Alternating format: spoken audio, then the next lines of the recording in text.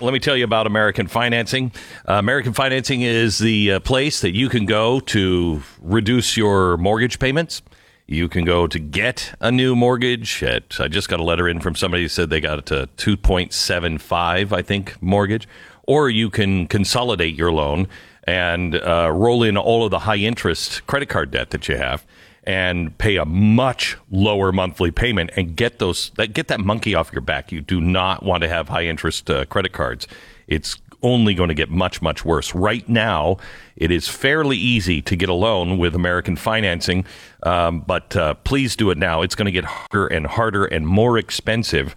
It's American Financing, AmericanFinancing.net, or you can call them at 800-906-2440. They're waiting for your call right now. Just take 10 minutes while you're thinking about it and see if they can save you a lot of money month after month after month. It's AmericanFinancing.net, 800-906-2440. All right. Thank goodness Stu is out today. Pat Gray is going to be joining me in the program with Jordan Peterson. Begins next.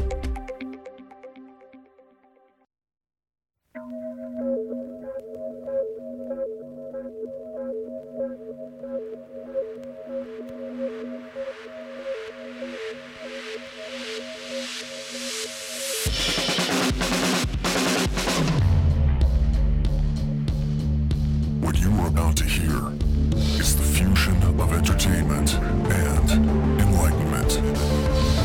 This is the Glenn Beck Program.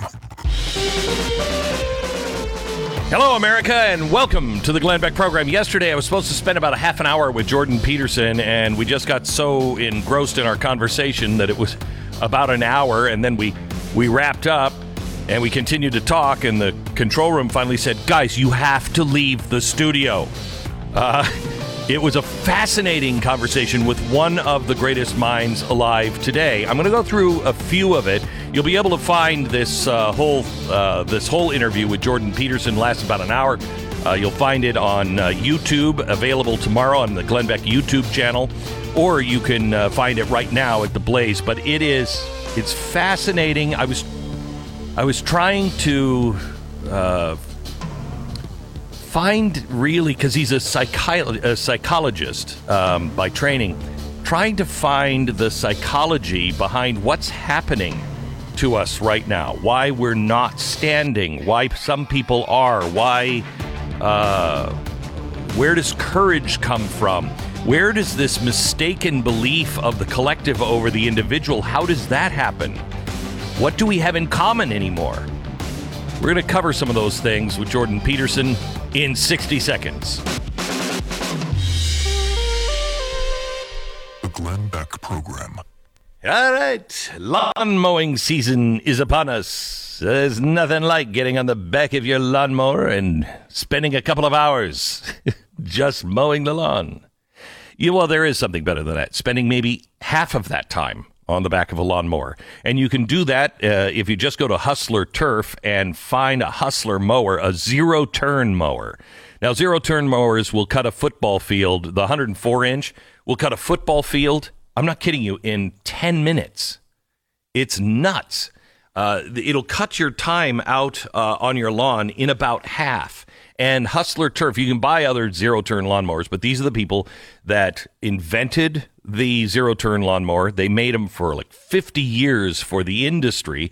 And finally somebody said, I bet people would really like this, for their home. And so they started making them for the home, but they're made the same way. So what was made to do 8 hours every day, 6 days a week, is now sitting in your garage doing, you'll never... I would bet you, until they ban the gasoline engine, you'll never buy another lawnmower, maybe for generations. It is a great, tough lawnmower. It's Hustler. Find a Hustler dealership near you and take the hassle-free test drive right now. They'll help you select the right lawnmower for your home, your application, and I encourage you to test drive others and then go to hustlerturf.com and find a Hustler dealer near you. It's hustlerturf.com. That's hustlerturf.com.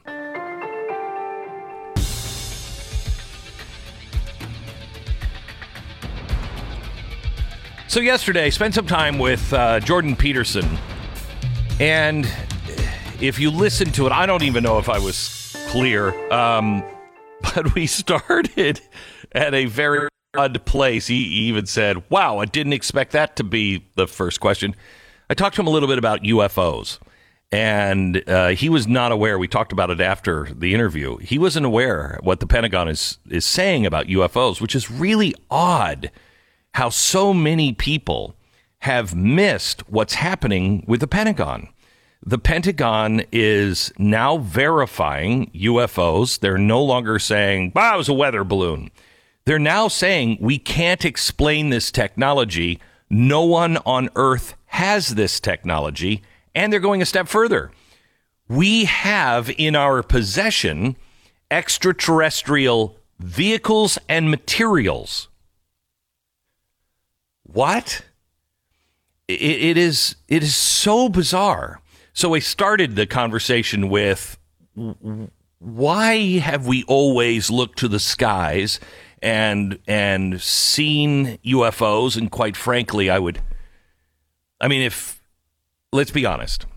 If you got up this morning and you turn on the show and I said to you with audio, this just happened a few minutes ago. I've got to play the audio for you again if you missed it. And it's the president. And he steps up and he's like, you know what you want to know. And I said, okay, let me translate. He said that just a few minutes ago, he met with a 3-headed alien who said he was taking over the world, but he's benevolent. Even if he wasn't benevolent, wouldn't you kind of go, oh, thank God. Seriously, the world is in so much trouble right now. Wouldn't you be relieved if you heard there were aliens and they were coming for us?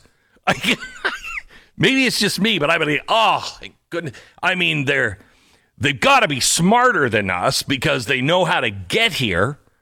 And maybe they've been here for a long time, so they're not going to eat us. And quite honestly, even if they do make us into soup, I think that would be better than what we got coming. So I talked to him about that, and that led us to the talk of meaning in life. How do we find meaning, and how important is that, and the idea of redemption? Here's the part on redemption from the podcast. One of the first things I ever heard you talk about was relationship in a kind of abstract way with God, and how important the redemptive story is. And I so like the way you approach it, because you don't know, or maybe you do and you don't say, but you don't profess that you are a believer, but you understand the importance to humans to be able to start again and have redemption. And we are destroying that now in our culture. Cancel culture, all of this stuff, critical race theory. There is no redemption. And that is, one of the things toxic. You're pointing to is that there's an unrecognized danger of our technology. I don't suppose it's entirely unrecognized, but the miracle of memory is not that we remember. The miracle of memory is that we forget. Amen. And that we only remember what is necessary. And because we can forget, we don't drag the past along with us, right? So we can get free of the past. Like, all you need is 3 sleepless nights to understand what kind of hell life would be if you couldn't dispense with the past. Because each night when you sleep, you dispense with that day. And that renews you. And so that story of descent into the depths and redemption, I mean, that's part of our natural biological rhythm. That's the descent into unconsciousness at night, into deep sleep, and then our reawakening in the morning. And that's associated with solar mythology, with the setting of the sun and the rising of the sun. All that's tangled together, but that definitely does renew us, and it enables us to start afresh in the morning. The problem with technology, is that it's becoming increasingly difficult to shed our past. And without that, you can't redeem yourself. And that is a mistake. It is a problem, because everyone makes mistakes, and everyone makes mistakes all the time. And you might ask yourself, well, why isn't it appropriate for you to be crushed by the weight of your own stupidity, given that it's immense and that you make all sorts of mistakes. Yeah, right. Well, no one can live under those conditions. We need to be able to let go and to forget and to forgive. And we all need that. I've seen an interview. I think there's like 4 or 8 people on Earth that have perfect recollection. And it's beyond just I remember. They feel what they felt on any given day. You can tell them a date. They'll tell you the weather. They'll tell you what they were wearing, what was happening. And I saw an interview with one of them, and they became very emotional because they're reliving it. And the people who have that gift or curse, it's a curse. Some deal okay with it. The others are just crushed by it. So that led us to interesting places. I didn't want to talk to him about politics because I'm more concerned, really, with. I'm going to be honest with you, with what I do every day and what I say to you every day. How do I point out the trouble that is ahead? I've been doing this for 20 years, and it doesn't seem to really make an impact. Now, maybe it is impactful for you, but it doesn't feel like it to me.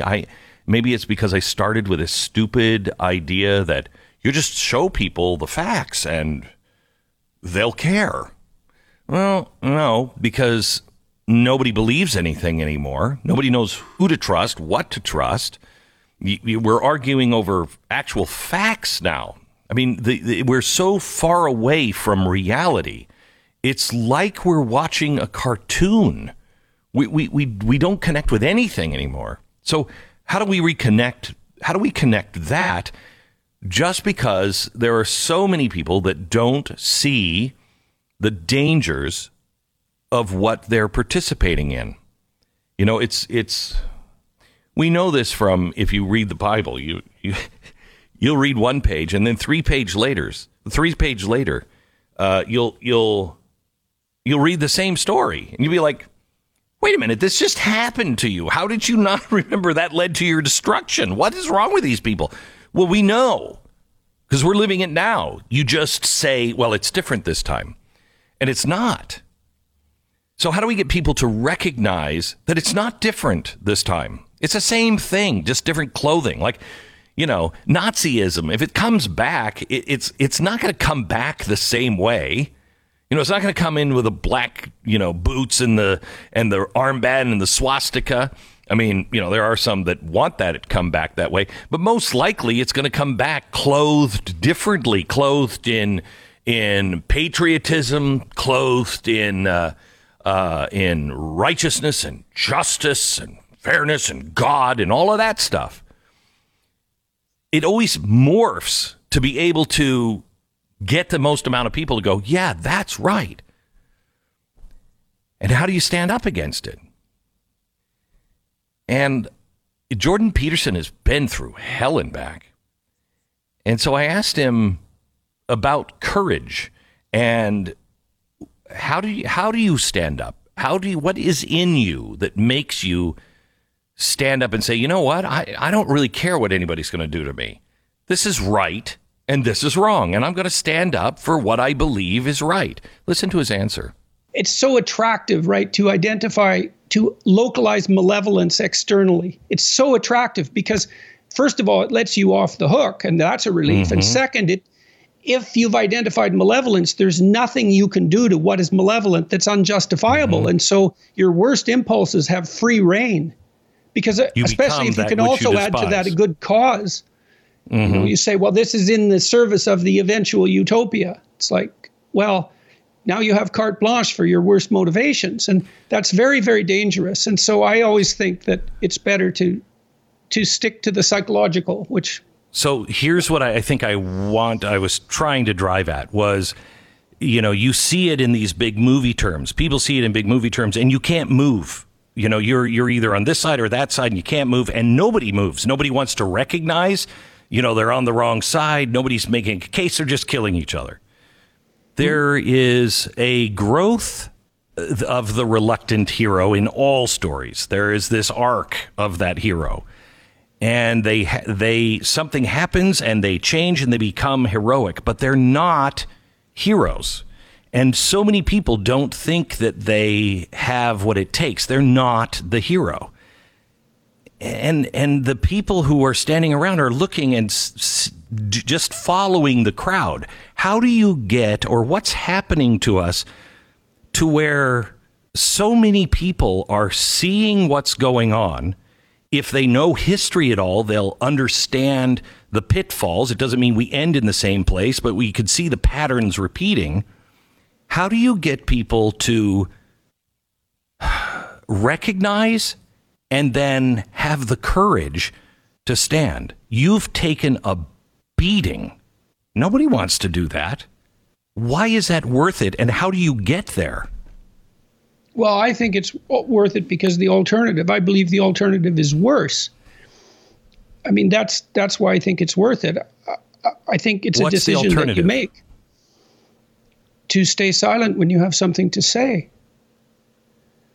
You know, you don't know what it is within you that requires your voice. Right? Because you feel I have something to say. It's like, well, where does that come from exactly, that feeling that you have something to say? You're disgruntled at work and you're choking on your own bile because the situation is not just in your estimation. You're dying to say something, but you won't. Well, you'll die if you don't say it. Maybe it's a death of 1,000 cuts. I don't like deferred punishment. I'd rather take it now and keep the future clean, which is why I encourage people to have the fights now. Not to hide things in the fog for later because they grow and metastasize. It's better to confront what you need to confront when it's small and when you have some possibility of victory. It's a fascinating conversation. It lasts about an hour. You can find it now on Blaze TV. Also on my YouTube channel as early as tomorrow. So make sure you go. YouTube is being suppressed, my YouTube channel, I think. I mean, I feel like it is.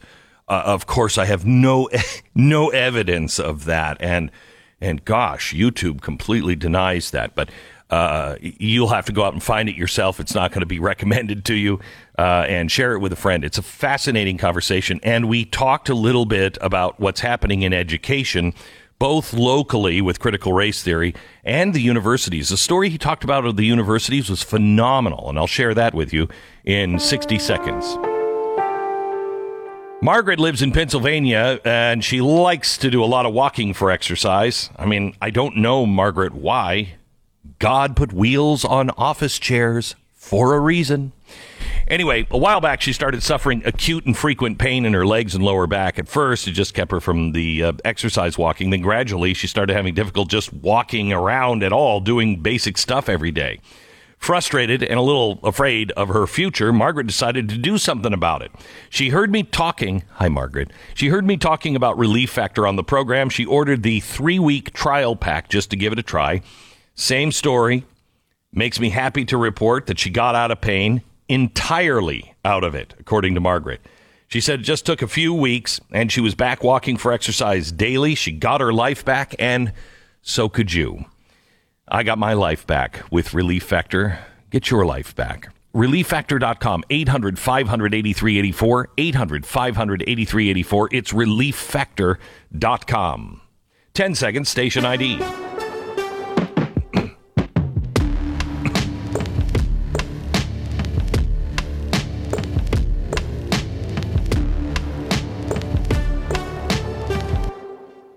So Jordan Peterson had some amazing things to say about how bad it is in colleges. Don't send your kids. I told my kids the other day, there are 3 colleges you're allowed to apply to and go. I mean, if you want dad to help you out on your you want to earn the money, you can go anywhere you want.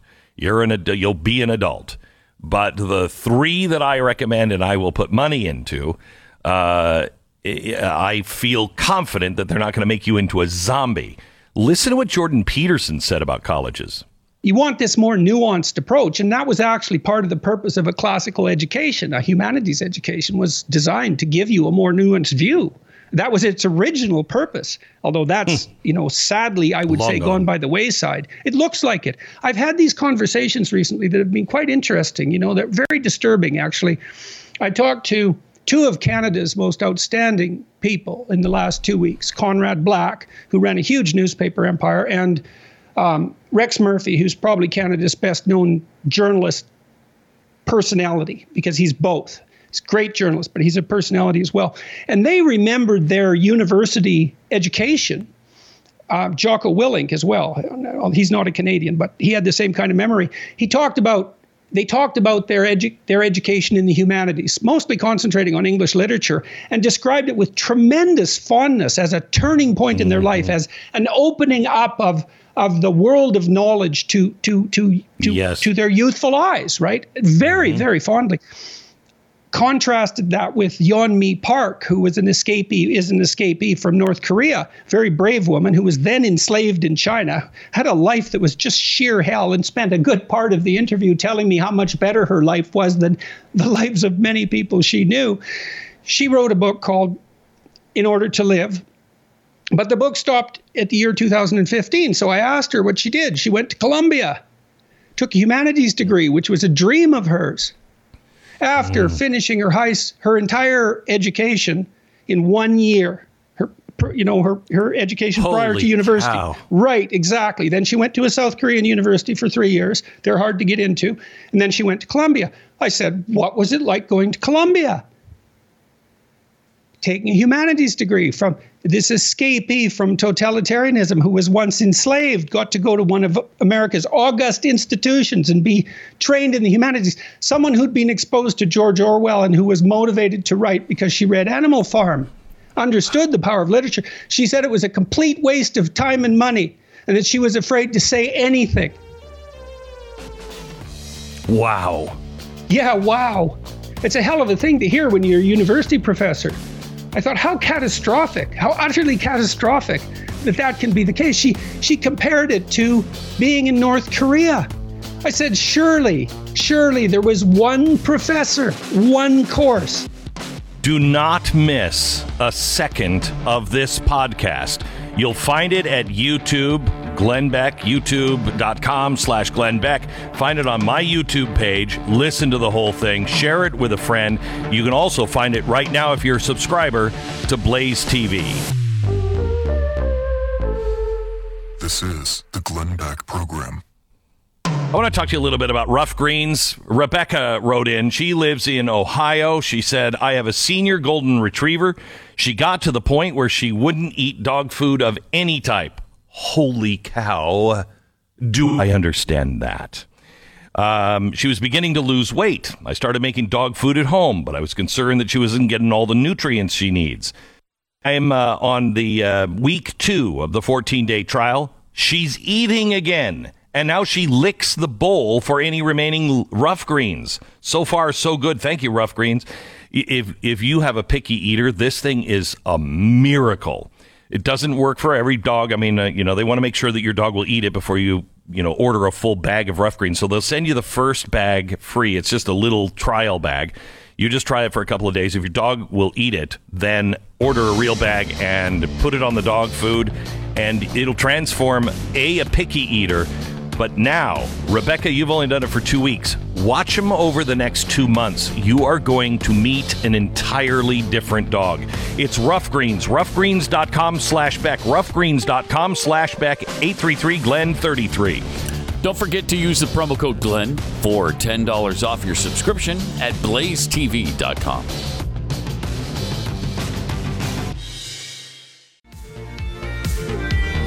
This is the Glenn Beck Program. Hello, America. It's Friday.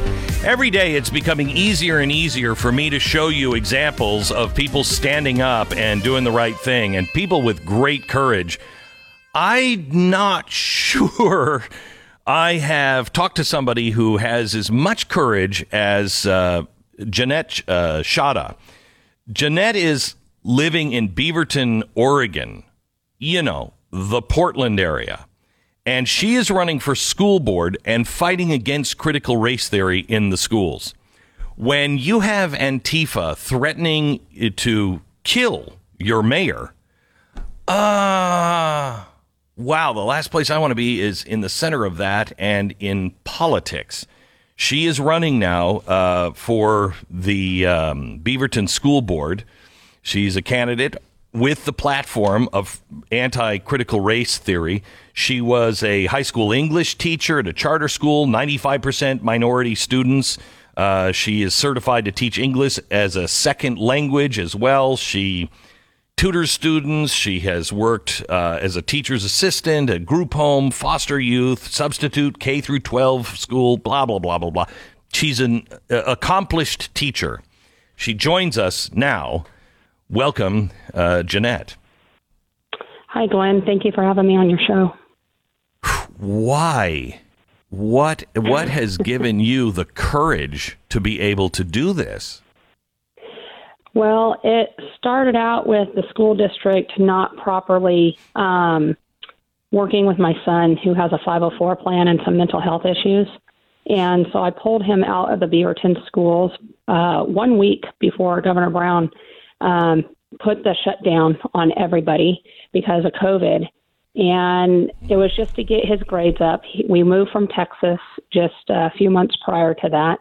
And he went from a straight A student to an F student and skipping school regularly because he didn't feel like he belonged and they weren't servicing his 504, and which is against the law.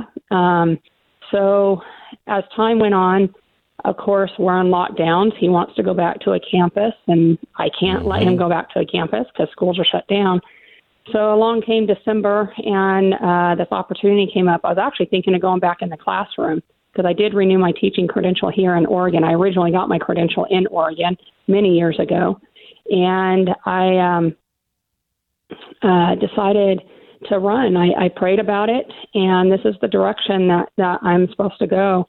And then when we were deciding on my platform, I knew about critical race theory. I knew about comprehensive sexuality education. And I decided to run against them. I knew it was going to cause controversy, but wow, I did not know Antifa was going to start going after me. There's one person in Antifa who went on my Facebook page. I received a $1,000 donation from a gentleman named Ben Edel with Free Oregon. And they started blaming me taking money from Proud Boys, and Ben has nothing to do with the Proud Boys. He is a very upstanding citizen who lost his business in downtown Portland due to Antifa riots and due to the shutdown of Governor Brown. That is still occurring to this day. People don't understand we're still shut down in Oregon, big time. And so Antifa started coming after me, and that just put the firestorm. And that was about 2 weeks ago. But, you know, when you have bullies threatening you, calling you all hours of the night, leaving nasty messages all over your Facebook page, what do? You stand up to them. And that's what I taught my students. For 23 years, I've been in education. You stand up to your bullies and you face them down and you say, no, you're not going to silence me. I am a human being. I deserve to have my voice heard just like you do. And if you don't like my platform, then that's okay. But we cannot have critical race theory in our schools. It is teaching racism. They're trying to get rid of racism with racism. That makes absolutely no sense to me. So that's why I decided to run. And it was going really well until 2 weeks ago. And then the teachers union started coming after me with some teachers who are staunch teachers union advocates. And then one of the teachers there got a hold of one of her Antifa friends. And that's where the firestorm started. So now they steal my yard signs. They call me all these nasty names. And I'm standing strong. I'm standing against them, and people are tired. I'm out talking to people, either on the phone, through email, face-to-face at the door, and people want change. They do not want critical race theories in the classroom. I had one young lady 2 days ago tell me she has a 1- and 4-year-old, and she wants her kids to be safe in school. She wants them to learn correct history. She wants them to be little kids, you know, learning the basics of reading, writing, arithmetic, art, music. And that's what schools are meant to be, educational facilities and not ideological camps where propaganda is pushed. And I've been in education long enough to know that what we're currently having is not okay. It was in the colleges, and now we have a whole generation of teachers who are indoctrinated in this, and so they brought it down to the K through 12 system, and we have to stand up and fight. We cannot be silent anymore, or our whole country is going to be in peril. We're talking to Jeanette Schade. She is running for school board up in Beaverton, up in the Portland area. Jeanette, first of all, is your family safe? I believe so. We have to be extra vigilant, of course, because Antifa has made some veiled threats, both through Facebook and through phone calls. I have called the police, but they basically said unless something happens, there's nothing they can do, which is very interesting. I support the police 100%, but it's unfortunate with how volatile Antifa is, and you just don't know what's going to happen. I'm not scared for my safety. I still go out. I still block walk. I still do sign waves. Just Wednesday, I was doing sign waves on a busy intersection in Beaverton, and the same person who put out the information to start this firestorm put out another post saying, "Oh, Jeanette Schade is standing on this corner, go to her." So about 5 Black Lives Matter people showed up, but we stood there anyway. And I actually talked with them. One was a 13-year-old girl, and you know, she's been indoctrinated in this stuff, and it's unfortunate. They wanted to yell at me after, we actually had a pretty decent conversation until I told them that they really need to learn the true history of the United States. And then they started yelling at me about how this country is built on the backs of slaves and things like that. And I said, well, that's your opinion. And I stood there. Our event was 4:30 to 6:30. They showed up about 6 o'clock, and we stayed till 6:30 because I'm not going to back down. I'm not going to run away. There are people before we go any human beings. Good for you. Before we go any further, I want to make sure we get to this. Do you have enough volunteers? I don't even know how many listeners we have in the Beaverton area, but do you have enough volunteers? Are you looking for donations? How can this audience help you? Yeah, if you go to buildbackbasics.com, you can donate there. I am always looking for volunteers. I have a great volunteer team right now, and we have been pushing hard ever since February, and we're still pushing hard. I received 15 new volunteer submissions over the last week, and I do talk to every single one of them to make sure, their heart is in it, and because it takes courage to stand and do this, even when I've been in the local news and they've seen the nastiness on Facebook from people. Some of these people are teachers that are teaching your children. They're making these vile, nasty comments. And I'm just like, come on, people, this is America. If you don't like my platform, then go to the ballot box and vote, but you don't need the vitriol here. But buildbackbasics.com is where people can go to learn more. And I do answer my phone. I let it go to voicemail a lot because I don't know the phone numbers, but I will call back. Mm-hmm. And people are surprised that it's me and not somebody else because I don't have a campaign manager. I'm managing my campaign. I have a very good media team that I hired who's handling the social media side.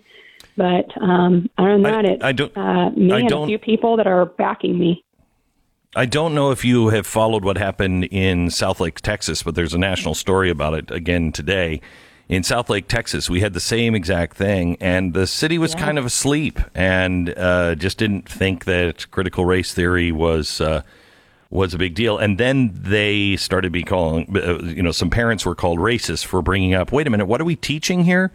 And the election, because of the strong pushback, the election went in favor of those who were questioning and wanted critical race theory out. There were 3 board members that were voted in new on your platform, and they won 70-30. And I thought that was pretty amazing. That was a county that voted for Joe Biden, by the way. Yeah, and I've been following that story, and that goes to show the silent majority They are tired of this. Like I said, I'm out there campaigning every day and talking with people, and so are my volunteers, and the stories that come in. People are so tired of this. They're afraid for their children to be indoctrinated with this false narrative of, if you're born white, that you are inherently racist, and if you are born of a brown or black skin, that you are a victim of the system. No. I taught kids of all races, all nationalities, all languages, and what I taught them is they are excellent human beings and have every opportunity in the world to pull themselves up. I had one gentleman named Pierre when I worked in Texas at the Alterna campus. He was in a gang life. He was half black, half white, and he came to me with tears down his face, not knowing what to do. He has a 2-year-old, well, at the time, he had a 2-year-old little girl. And I helped him find the opportunity to pull out, to make sure that he had a better life than what his parents gave him, because his parents were gangs and drug dealers. And he didn't want that for himself. These kids are crying out. They want supportive adults there for them. And in America, underneath the Constitution of the United States, it's equality for all. That means we all have the opportunity to grasp onto something positive and make things of it. Yes, this country had slavery. Yes, we had racism. But you know what? The civil rights movement, well, the Civil War, we pulled out of slavery there. And even before then, the founding fathers didn't want slavery here. They tried to get rid of it in the Articles of Confederation. And then the civil rights movement with Martin Luther King Jr., judge a person by the content of the character, not an immutable quality like skin color, a God-given gift that we all have. And now critical race theory is making a U-turn and going pre-civil rights and reinstitutionalizing racism, doing the exact opposite of what they're claiming it's meant to do. Jeanette, you give me great hope, and I hope there are more teachers out there and more parents out there like you that are willing to do the tough thing. You are in really a dangerous situation, and we will keep you in our prayers. I would ask everybody who prays in this audience to put Jeanette on your prayer list. But I congratulate you. Your election is coming up, I think, in next week or the week after? Yeah, May 18th is the last day by 8 o'clock. But that doesn't end there. When myself, Sarah Lynn, and Fua get on the school board, because we're running together on the same platform, when we get onto the school board, that's when the real work begins, because we have to undo a lot of what the superintendent Rodding and this current school board has done. And we need to get schools back to being educational facilities and not indoctrination camps that they're becoming. And everybody needs to stand up and have a voice in that. I am so glad to know you. We will call you the day after the election and hopefully have you on the show as a victor. Congratulations and thank you from the bottom of my heart, from even my family. I know they're not going to be affected directly with what you're doing, but my family will be directed by your courage of standing, and I thank you so much for that, Jeanette. Thank you, Glenn. I appreciate it. That is Jeanette Schade. You can find her at her website, buildbackbasics.com. All right. Let me take a minute and ask you to really think about where you see yourself and your family in the next year, financially and otherwise. Okay. Kind of hard to predict, isn't it? That's why so many people are holding on to money. Others are just going to the casino and blowing all of the money. But so many people are putting it in their bank account because you don't know. All right. When you don't know, you save money. American financing will help you do just that. And I mean a lot of money. If you can refinance your mortgage, even if you're at 4%, if you can refinance your mortgage and get it down into the 2s, it'll be game changing for your finances. If you have a lot of credit card debt and it's, 10% interest or higher, if you roll that in to your mortgage without resetting your mortgage, you're going to save hundreds, if not thousands of dollars every single month, depending on how much money you have in credit card bills. Please call American Financing. Do it today. See if they can help you. It's a locally owned and operated. It's a family business. They're coast to coast now, but it's still a family business with family values. 800-906-2440, 800-906-2440, or go to AmericanFinancing.net. American Financing, NMLS 182334, www.nmlsconsumeraccess.org. This is the Glenn Beck Program.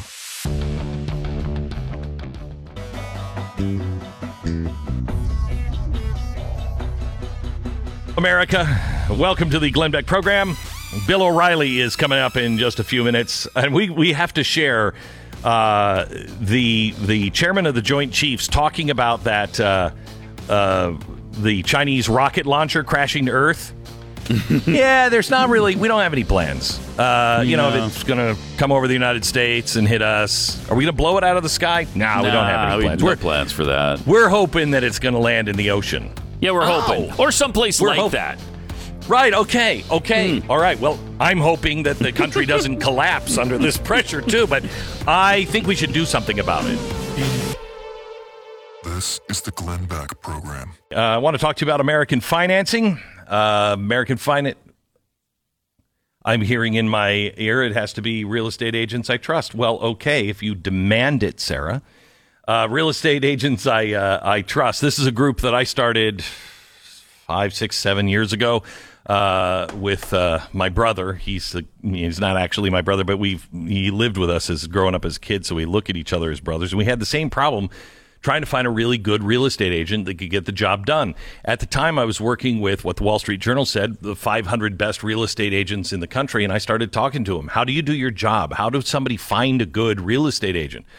Many of these agents are in our network now, but we use that kind of thinking to go look and interview real estate agents so you can at least have it narrowed down in your area. And if you're looking for a real estate agent, either to buy or sell your house, you've got to have the best one. So go to realestateagentsitrust.com, find the ones we deem are the best in your area, and interview them yourself. Maybe you disagree, but we really have done our homework on these people, and we really think they're the best in your area. realestateagentsitrust.com. This is the Glenn Beck Program. If you're a regular listener to this program, you know at this time on Friday, it means Bill O'Reilly. He's next because it is Friday, America. The Glenn Beck Program. Alrighty then. Let me tell you about Relief Factor. I don't know what's keeping you from doing the things that you want to do. But first of all, if you're not in pain, if you're young, don't wait to do them. Someday don't wait to do them because things change. And quite honestly, getting old sucks beyond belief. It really sucks. And then you get old and all of a sudden you're like, I can't do that anymore because I can't move and I'm only 45. If you are in pain, would you please just try Relief Factor? This is something that I didn't recommend. Was an advertiser with our company, with the Blaze, for years, and I never recommended it because I didn't take it. And they asked me over and over and over again, would you recommend this? No. Well, my wife just got fed up with me hearing me whine about pain for, she can only take so much. And she said, you got to try this. You try everything. Try this. And I'm like, it's not going to work. It works on inflammation. I've already tried ibuprofen 800. I'm practically a drug addict with that. And it does nothing. I didn't think this would work. I tried it for 3 weeks because 70% of the people who try it, you'll know in 3 weeks. It's going to work for you or it's not. I honestly thought I would be part of the 30%. I wasn't. I've been taking it ever since. Just try it. Get out of pain. Try it. 3-week quick starts, $19.95. See if you're part of the 70%. Even if you think you're going to be part of the 30%, you never know. 800-500-8384. 800-500-8384. It's relieffactor.com.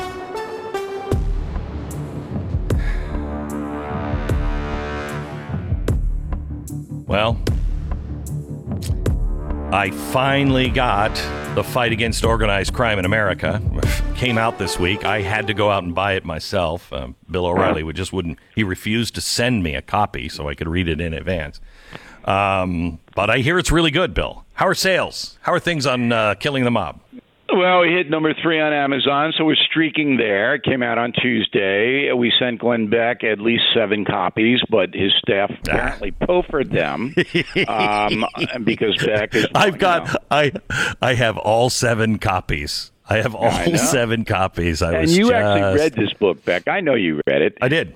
I did. Very entertaining, and you learned a lot. And give me credit where credit is due. Hello. Hello. But are you there?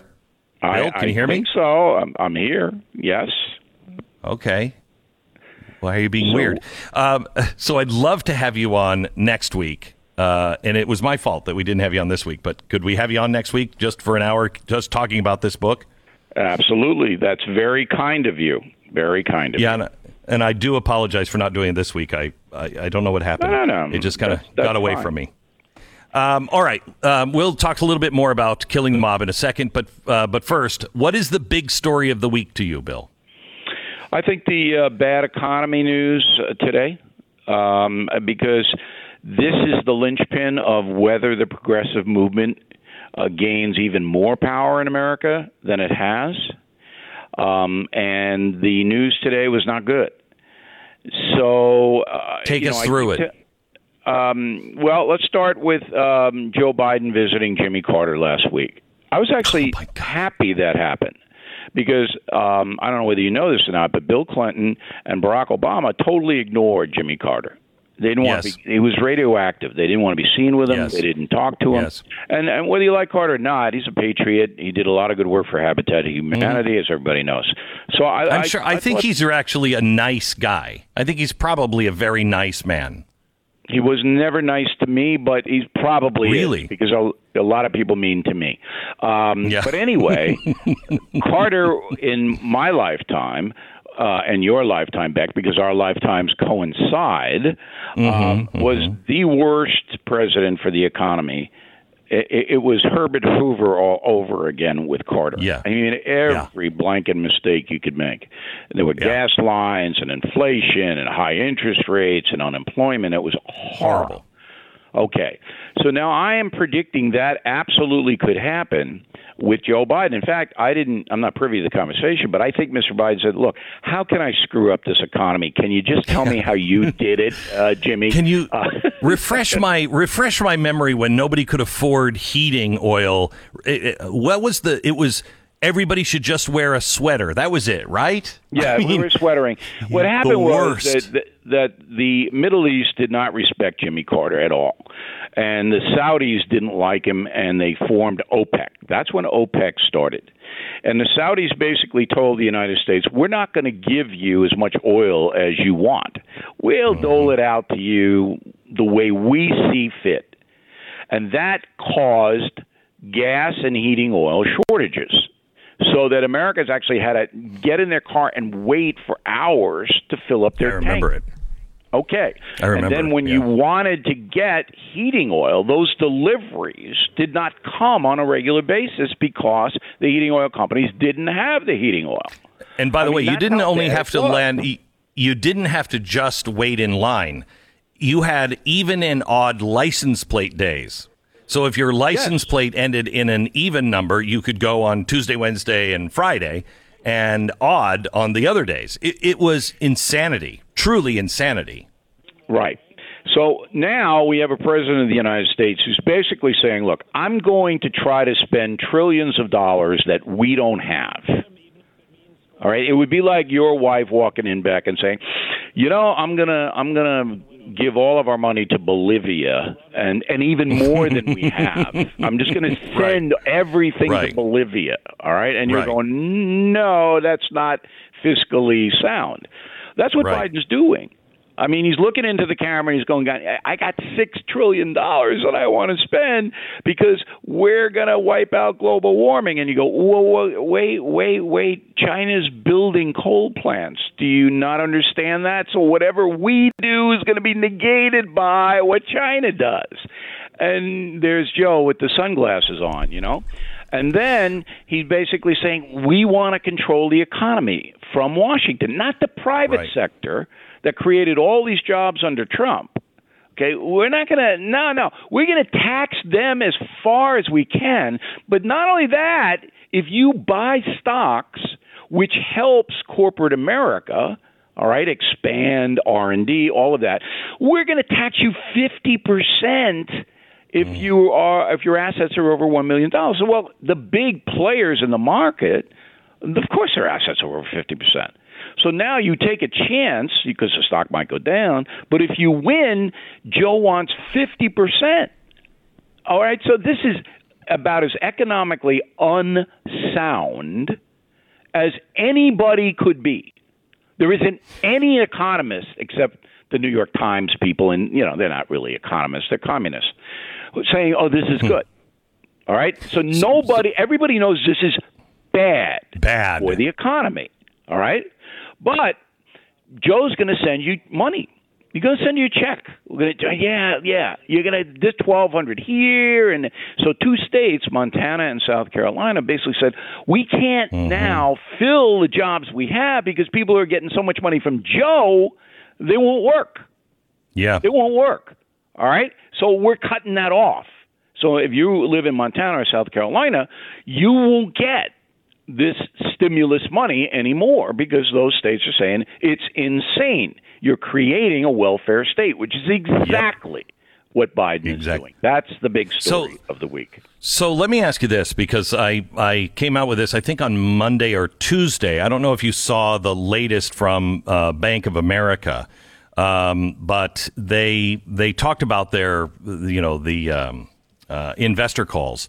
And all of these CEOs are talking about, why their company is doing well and what and the mentions of inflation were up week to week on those investor calls by 800%. It is the highest in recorded history of a spike in inflation talks about why we're not going to have the quarter we were going to.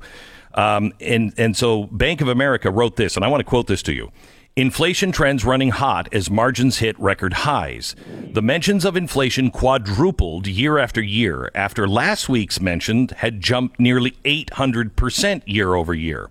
On an absolute basis, mentions skyrocketed to record highs, pointing to, at the very least, transitory hyperinflation ahead. What do you I'm not smart enough to digest anything you have said in the last 30 seconds. I'm a simple man. Right. My math is ridiculous, but I want to tell you 2 things. All right. So I go to the gas station and I put the little nozzle in my car. I can do that. It took me 2 years to figure out how to do it, but I can do it now. All right. Okay. 100 days ago, I was paying $1 less a gallon than I'm paying now. All right, so I'm paying $1 more on Long Island for every gallon of gas that I put in my car. And I'm doing self-serve here. I'm not having some guy named Lenny put the stuff in my car. It's me. And when I go to the grocery store, which I don't do very much, I have to confess, but I pay the bill, groceries here are up about 25%, Beck. All right? So gas is going up. Groceries are going up. I understand home building materials are going to go up. That's what inflation is. Okay? Yep. So what you could buy 100 days ago for $1.82 a gallon is now $2.82 a gallon. So now, hang on. People, go ahead. I know they feel it, but here's what Biden says. Biden's administration is saying that's just because of COVID. People weren't making things, and so that's why things are going so high. It has nothing to do with money supply. Do you believe that? I think we had COVID for just about a year before Joe was inaugurated, I think. And we didn't have this So I'm just a simple man, but I go, didn't COVID start about February 2020? Yeah. Yeah, but people weren't buying things, Bill. They weren't buying things, and they had lots of supply on the shelves. I was buying stuff. I bought gas. I know. And I bought food. See, you need food to live, Beck. See, that you had to buy food even if COVID was there, because you'll die if you don't eat. Look, all I'm trying to tell you is this. Joe Biden does not have a blanking clue about how to run this country. And that is not a partisan statement or an ideological statement or a party statement. And I am going to tell you, I know you have to take a break and sell lots of stuff because everybody wants to sponsor on the Glenn Beck program. But when we come back, I'm going to tell you why organized criminals, mafia chieftains, love Joe Biden. 60 seconds away from that relief factor. We need to tell you about relief factor. Margaret lives in Pennsylvania. She likes to do a lot of walking for exercise.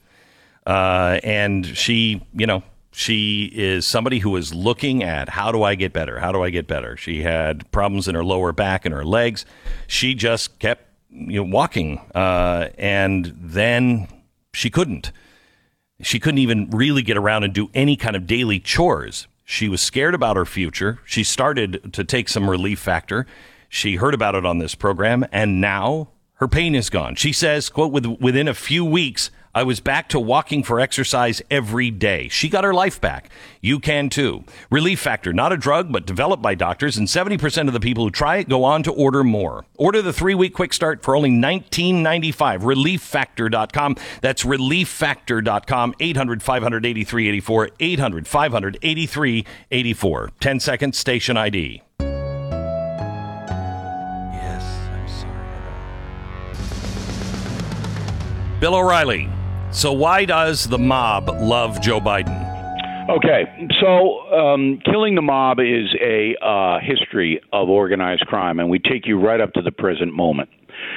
So 100 days ago, when Joe Biden came in, the first thing he did was knock out all the border protections that Donald Trump had installed. It took Trump 3 years to get the border under control. He finally did. All right? In a day, Biden knocked out all the border protections, stopped the building of the wall, and basically stopped people from being confined to Mexico. They could come across. In that time, 400,000 migrants have arrived in the United States illegally. Now, some of those want asylum, but it's 400,000. Just picture that. From Brownsville to San Diego, 400,000 foreign nationals are here in 100 days. What that did was it diverted all of the Border Patrol's attention and every other federal agency on the border to care for those people, to feed them, to shelter them, to process them. So what then was lacking? Drug interdiction. That was left to the side because all of the people in charge of the drug interdiction had to be used to help the migrants. Are you with me so far? Yep. The result of that... Go ahead. I was going to say, I think you could go a step further. Not only is nobody paying attention. Oh, okay, go ahead. Okay. I'm sorry. So all of the resources that were used under the Trump administration to stop narcotics from coming to the United States were gone. The result was a flood of fentanyl, heroin, methamphetamine, and cocaine into this country. Who controls the distribution of those drugs to the areas of the countries? The mafia. Still controls all of it. The deal American organized crime has with the Mexican cartels is you make it, you ship it, but you don't come here. See, there are no Mexican cartels here in the United States because the American mobsters will not permit it. The American mobsters never see the drugs. They franchise the drugs out to drug gangs. These are the people murdering children in Chicago, New York, L.A., and every other big city. Okay? They are the ones that retail the drugs to the addicts on the street. The mafia doesn't see that, but the mafia controls that. They allow the drug gangs to operate. And the drug gangs then pay them an enormous amount of money for the privilege of selling drugs in Harlem or in Bed-Stuy or in Compton, California. That's how it works. So today, there's more drugs in the USA than at any other time in history, and the mafia chieftains love Biden because Biden has an open border policy. There you go. Let me ask you this. First of all, there's also the benefit directly to the cartels, not necessarily the U.S. mob, but the cartels, because they're making about $14 million a day on human trafficking across the border. So there's another boom industry for them. The human trafficking is chump change compared to what they make importing hard drugs into this country. Right. Hard drugs is a $1 billion industry. All of our social problems, right? The opioid crisis, organized crime. Homelessness, organized crime. Who do you think these homeless people are? They're drug addicts. They can't work. They can't pay a mortgage. They have to sit out there. And they want to sit out there, many of them, and get high all day long. You say, how about some rehab? They look at you like, come on. Not all of them. Some of them want to improve, but a lot of them don't. Well, that's all drug-related. Violent crime, through the roof. Murders, you report it, I report it. What is that? Who's doing that? The drug gangs are doing it. It's not Bonnie and Clyde walking out of their house machine gunning people down. It's drug gangs in the poor neighborhoods. Why were we willing to look at the mobsters in the 1930s and not willing to look at the drug gangs today? Because there's a race component today. So I did a search on BillO'Reilly.com. As you know, we do the No Spin News every night. I told my crack staff, find me one article, that explains the massive amount of narcotics that are being shipped into the United States since Joe Biden is president. Not one. No local reporting, no national reporting. Nothing. I'm the guy that's reporting it. I'm the guy. Now, you ask a very good question, Beck. Why did organized crime get all the headlines in the past, but now we don't hear anything about it? Because the organized crime industry is narcotics. They do a little sports betting. They do a little prostitution. They own the porn industry. Yeah, but that's not what they really do. And the narcotics are centered in the inner cities. So there's a racial component there. The murders in Chicago are 90% African American. Right. That's why nothing's done, nothing's discussed. They don't want it. They won't do it. It's too explosive for the press to cover it. And the politicians forget it. Forget it.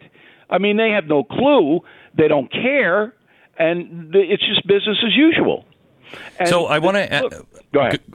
I want to ask you, I have to take another break, but when we come back, I want to talk to you about the labor unions and what Biden is doing with the labor unions. I mean, I've never seen anything like it. I don't even know if FDR did as much for the labor unions as Joe Biden is.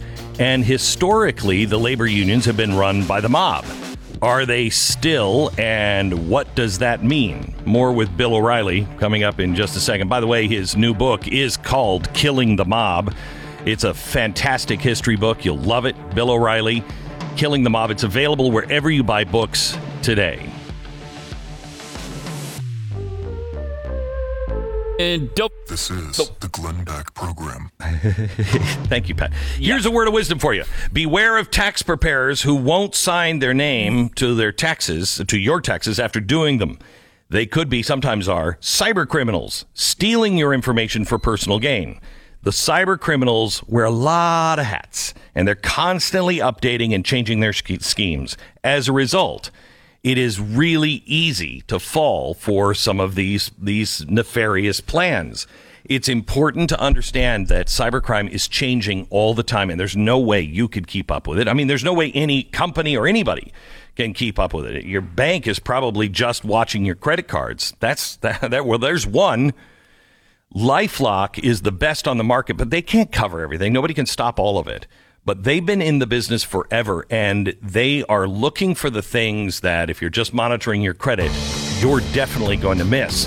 Now, because it's changing all the time, they may miss something, and that's why they have a specialized restoration specialist, a team dedicated. If you become a victim, that is really worth its weight in gold. LifeLock.com, promo code Beck, 1-800-LifeLock, 1-800-LifeLock or LifeLock.com. Check out my show, Pat Gray Unleashed, every day, 7 to 9 a.m., right before this show, or anytime and anywhere you get your podcasts. This is the Glenn Beck program. We welcome back, because it's Friday, Mr. Bill O'Reilly. We've been talking about the news of the week. He also has his new book out, Killing the Mob. It is available everywhere now. It's already number 3 on Amazon, probably ahead of some coloring book or something that is always number 1. But it's a great book. It's all about the history of the mob in America, and you'll understand not only our history, but you'll understand today's America a lot more. Killing the Mob by Bill O'Reilly. Bill, before the break, we were talking about the cartels and the mob here and what's happening on the border. Let me take you to the mob in the labor unions, and we have now this push for labor unions, unlike I've seen at any time in my life. I remember in the 70s when labor unions were being pushed, but there was an outcry for some of those labor unions back then by regular people, or so it seemed to me. I was younger, and so it seemed to me, just watching things, that there was some call for labor unions because it was out of balance. Right now, Americans do not want labor unions, and we are being smothered by very powerful labor unions like the teachers union. Connections to the mob? Some unions in the United States of Trump, I have a big chapter on how President Trump, when he was a businessman in New York, had to deal with the concrete union that put up his buildings, and that was a mafia-run operation. And Trump admits it. He says, I had these guys in my office, and I had to negotiate with them because they ran the union. In Killing the Mob, I take you minute by minute through the assassination of Jimmy Hoffa, the Teamsters Union boss, who was mobbed up. But today, some mobs are compromised because of the pension funds, of course. There are billions of dollars in those funds. Pension funds and unions were used to build Las Vegas. That whole city was built on mob pension fund money. The teachers' unions in America, very powerful. And what the Biden administration, Democratic Party, is doing is putting together a coalition of union workers, of African Americans, of other minority people, and of white liberals, particularly women. And that coalition gave them power. That defeated Donald Trump, and they want to enhance that coalition, and unions are a part of that. That is why you're seeing all the goodies being given to the unions, and even if the unions hurt the folks, the United States, as the teachers' unions are certainly doing with COVID, it doesn't matter. It doesn't matter. The Democratic Party are going to enhance their power as much as possible. Bill, there's one story that we covered this week, and I don't think anybody else was covering it, and I highly recommend it to you, especially because of unions and mob connections. But a little-known benefit for the United States Federal Reserve, and I guess for the labor unions in some way or another, is in COVID emergency relief. I was wondering, who is going to bail out the Fed? I mean, everybody's too big to fail. The Fed has $9 trillion now on their balance sheet. How are they going to get rid of that? How are they going to sell all of those bonds when nobody is buying? Apparently, in the COVID relief, the Fed is now allowed to sell to anyone where they couldn't do that before. So now they can sell to anyone on the open market. Well, guess who is now required as of 2022 to invest 1/3 of their pension funds in Treasury bills?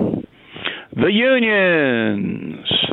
What? Yeah, cozy little loop. Yeah, total scam. It's a scam. Total scam. I mean, because we are now on the hook for the pensions, too. This is how the federal government works. All right? So whoever has power tries to engineer things behind the scenes to keep power, to get more power. So if the unions are supporting the Democratic Party and there are billions of dollars to be invested, why not invest it in the Democratic Party, which would be the Fed right now, because the Fed has to prop up, or at least try, the Biden administration's economic policies. So this is like always been there, but now it's on steroids because nobody watches. See, the diminishment of the press, the corruption of the corporate media, has led to more and more and more corruption on the part of the federal government because nobody's watching them. They don't watch them. And so they can do what they want to do. I mean, organized crime was able to assemble more power than any other entity in the United States from 1946 to 1962 because there was not one federal agency investigating them. J. Edgar Hoover refused to do it because the mob had stuff on Hoover. So they ran wild. And it's the same thing now with the politicians. If you're a liberal Democrat, no one is going to report on you. And I go back to this horrendous drug border situation that not one reporter has even mentioned. So we're living in a corrupt country right now, Beck. The country is corrupt. I know, unfortunately, and I think that we are losing our FBI. I talked to a former FBI agent just this week off the air, and he said, for the first time in my life, I see what's going on inside the FBI and the Justice Department, and I am afraid there is no justice in the country. That if you are on the wrong side of whoever is now in charge, that they will use the Justice Department and the FBI, and they'll get you if they want. Yeah, that's terrifying. Garland. Yeah, the FBI chief is terrifying. Merrick Garland. Now, Merrick Garland is a party apparatchik. He always has been. Now, you can make the same charge to William Barr, but Barr really hosed Trump. He did in the end. He did. All right? Yep. He hosed him. All right? Now, Merrick Garland, he's going to do what the Biden people tell him to do. Not Joe Biden. Again, I'll go back to the president. He doesn't know what's going on. He has no capacity. This is a machine. This is a machine. Right. Let me switch topics before we run out of time. Sure. The Chinese rocket launcher crashing to Earth. I want to play something from the U.S. military, the same military that came out this week. The chairman of the Joint Chiefs. One of the key strengths of our military is diversity. Our CIA released a recruiting video that was all about being woke and, a cisgender person that has an anxiety disorder, strangely, but I'm now working for the CIA.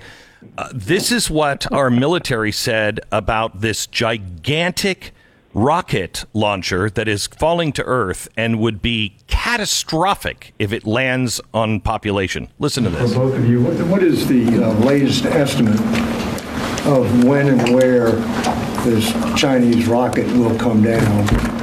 Do you consider it a potential threat to the U.S., and do you have a plan for shooting it down if necessary? Thanks, David. The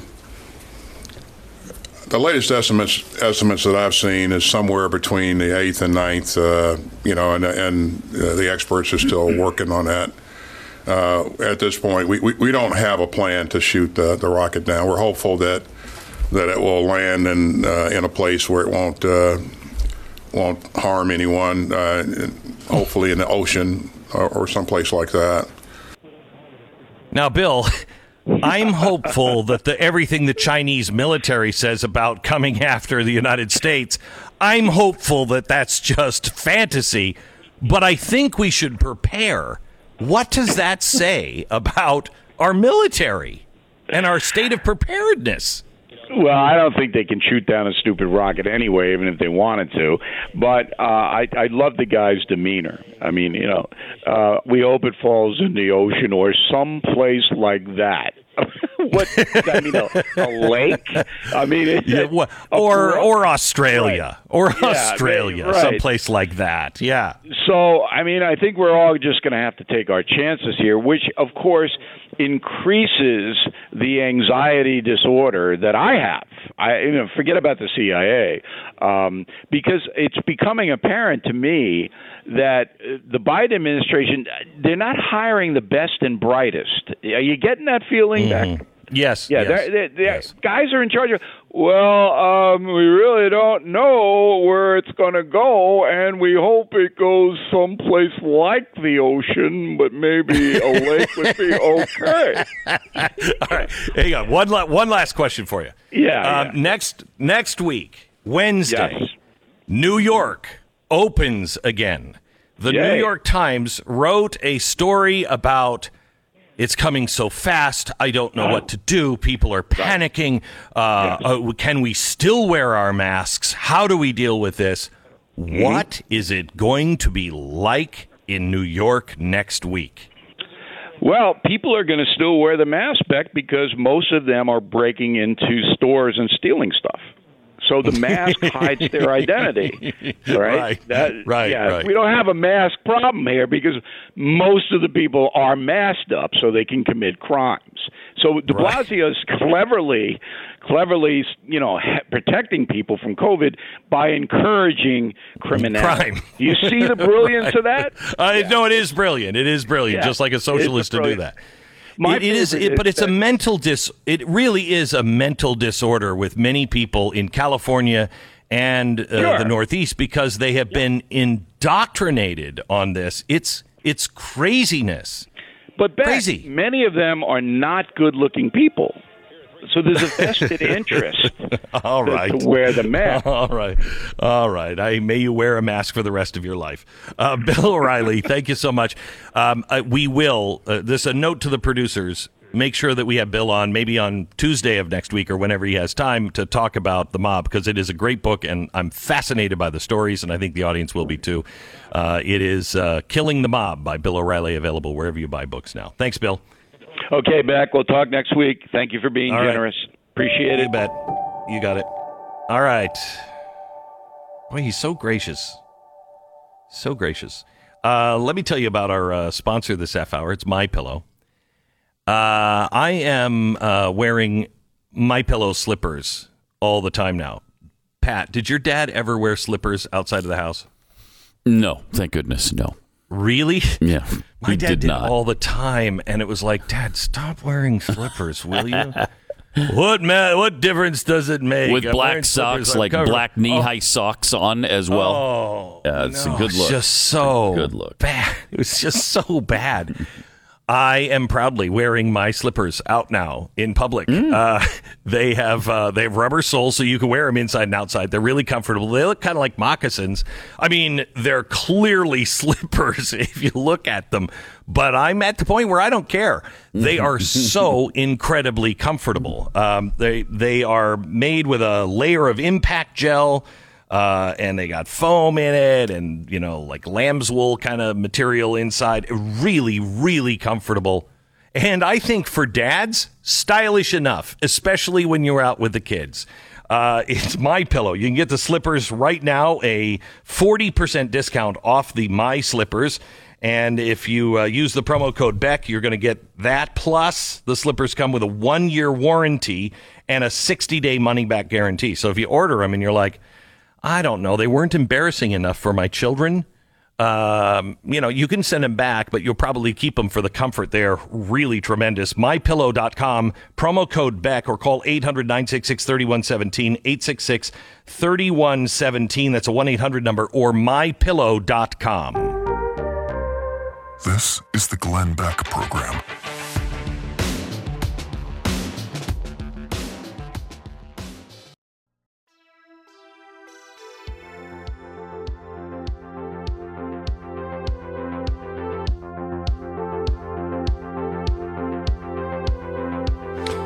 Coming up next hour, you're going to meet an incredible woman, the executive director of Voices of Black Mothers United. These are moms who are like, hey, let's talk about all of the killing in the inner cities. Can we, if we're going to say Black Lives Matter, they matter? And it's a group of moms getting together. Very powerful. Join us next hour.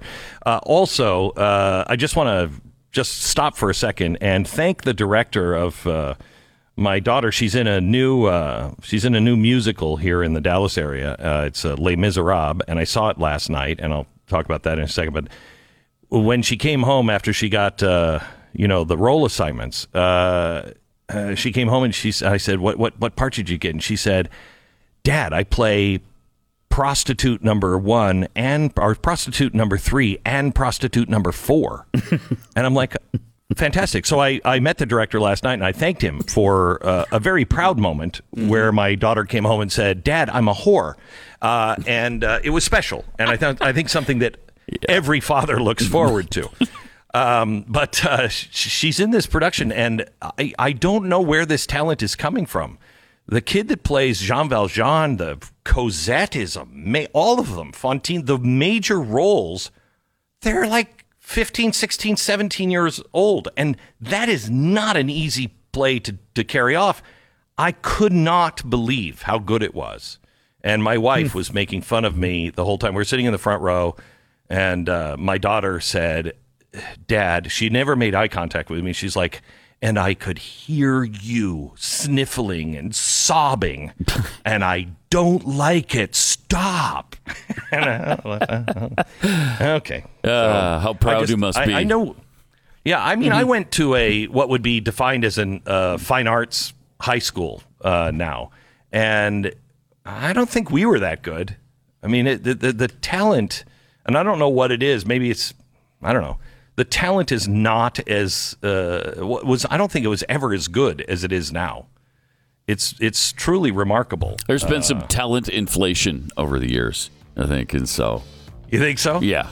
Are we printing too much talent? Is that what's happening? God's just printing too much talent. Yeah. Yeah. Okay. All right. Well, it's up to him. All right. Next hour, another power hour you don't want to miss. Some people speaking common sense. You don't want to miss it. VoicesOfBlackMothers.com, WoodsonCenter.org. Next hour. Stand by.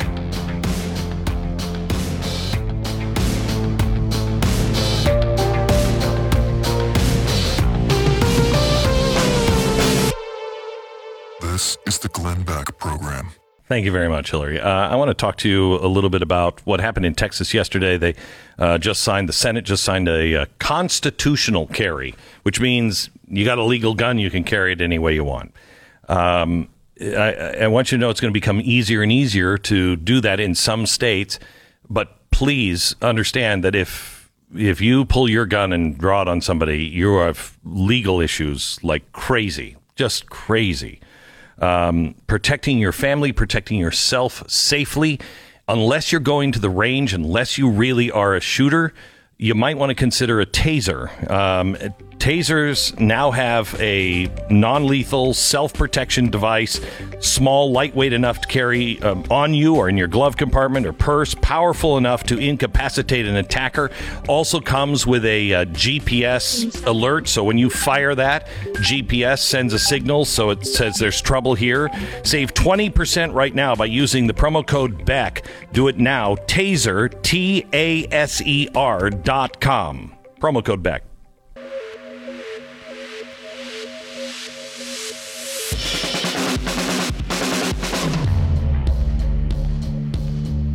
What you are about to hear is the fusion of entertainment and enlightenment.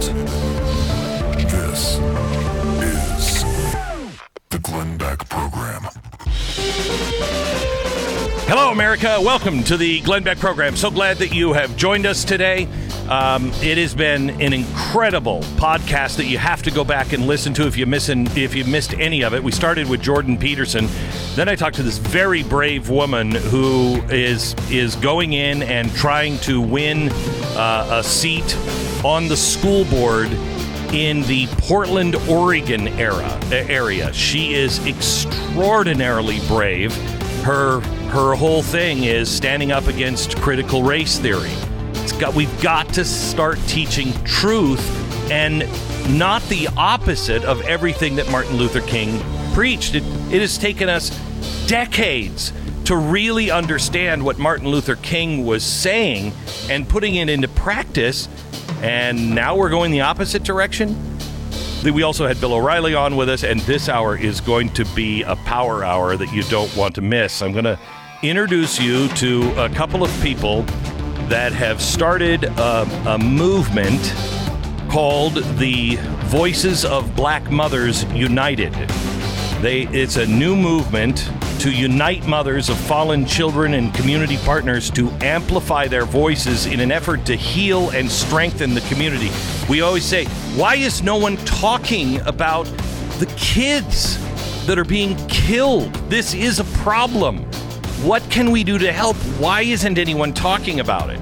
Because Black lives do matter. If you look at that as a slogan, it's absolutely true. If you look at it as a movement or a political statement, it's dangerous. But I think everybody in this audience knows that Black lives do matter. So what are you going to do? How are you going to help? Oh, buckle up. Great interview in 60 seconds. The Glenn Beck Program. If you are a homeowner, you're the type who's fiscally responsible right now, you could be a phone call away from a massive change for the better in your financial life. Mortgage rates began sinking over a year ago, and they're in the 2% range now. If you have a 4% mortgage, even a high 3% mortgage, if you can get it down to 2.7, 2.5, 2.3, oh my gosh, the amount of money that you will save every month. Now imagine if you roll in your credit cards. If you have high interest credit card and you know that debt is just toxic, as those interest rates begin to rise on credit cards, and believe me, they will soon, you are going to have trouble even paying them, let alone paying them off. Roll them into your mortgage without resetting your loan and save money. Get that monkey off your back and be financially secure.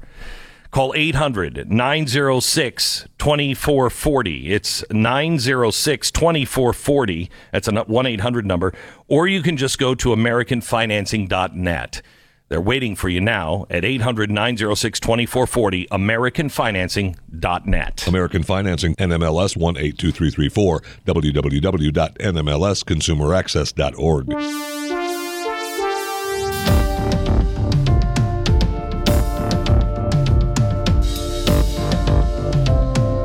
I want to reintroduce you to a friend of the program, a friend of, I think, freedom in America, and a guy that I'm sorry I didn't know a lot earlier. Bob Woodson. He's the founder and president of the Woodson Center.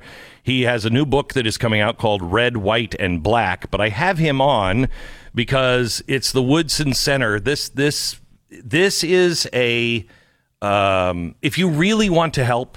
You really want to help, donate your time, your energy, your prayers, or your money to the Woodson Center and Bob Woodson. He's been in the inner cities forever, and he actually is teaching the things that strengthen people, not tear them down. And he's making a huge impact, and he's just started something new. And I want him to introduce the executive director of that. Hi, Bob. How are you? I'm just fine, Glenn. Just pleased to be back. Yeah. By the way, I read your 1776 unites.com, the curriculum. Bob, yes. It's fantastic. It is really, really fantastic. I hope our listeners have been downloading that. Because I think every family should be using that and teaching that, and every school should be using and teaching it. It's really powerful stuff. So thank you for that. Thank you. Well, as you know, the Woodson... I'm sorry, Glenn, go ahead. No, go ahead. No, please, go ahead. I was just giving your listeners, again, a reminder that we've been around 40 years. I founded it 40 years ago. And we have 2,500 low-income grassroots leaders in 39 states of all racial groups, and they are developing solutions and have over the decades solutions to poverty and despair, drug addiction, predatory violence. They are healing agents, what I call antibodies, in those communities that have developed solutions from within. And the Woodson Center has been a source of technical support. We help direct funding to those initiatives, and we train them. We consider them social entrepreneurs. And so we they have accomplished some amazing improvements of reducing violence, of helping to develop jobs and small businesses in there. So there's a whole wellspring of healthy elements in some of the most toxic, drug-infested neighborhoods. So if anybody doesn't know, Bob Woodson, Bob used to be the president of the American Enterprise Institute for a while. I was a resident fellow, Yeah. So, I mean, he's there. These are time-tested, real, principled techniques that produce results and pull people out of poverty. The one thing, Bob, that we've talked about is, I think Black Lives Matter, the organization, is a very dangerous organization for the one reason, just this one reason alone, and there's a lot. They are saying that we need to reimagine policing. I'm all for getting rid of bad police officers, 100%. But if you try to reimagine my police force, I'm going to move from that area. But the people who are at the bottom end of the scale, who have the real crime in their area and the gangs and the shootings, they can't move, and they're the ones being abandoned. So you started this, and will you bring Sylvia in on this and introduce her? Yes, I will. As I said, that one of the ways that if you look at the polling, 80% of Black Americans, particularly low-income Black Americans, are opposed to defunding the police.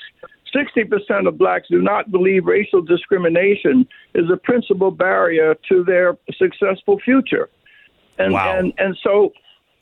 but you would never know that because the spokesperson for the Black community say the opposite. So what we're doing at the Woodson Center is we go into our constituents and give them an opportunity to speak and act for themselves. And that's why Sylvia's had a long-term relationship with us. And so when she called me and said, Bob, we need to do something about this, we immediately swung into action.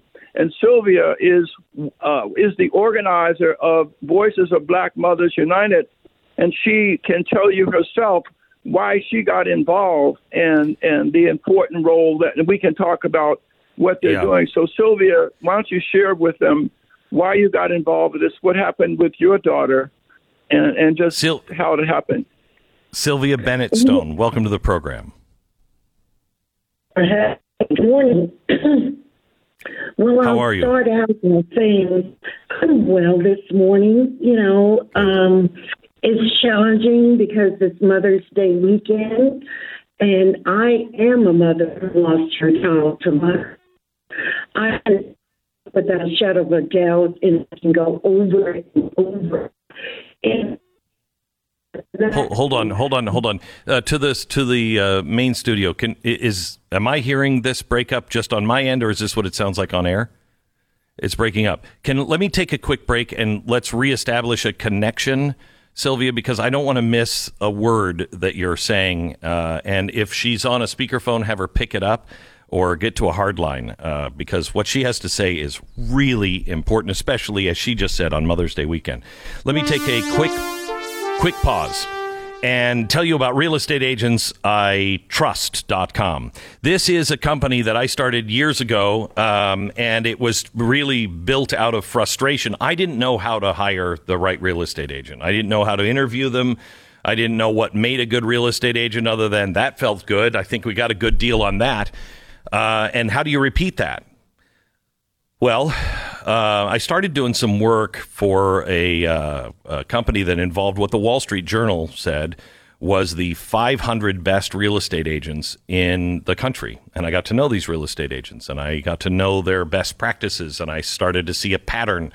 And so I talked to them about it.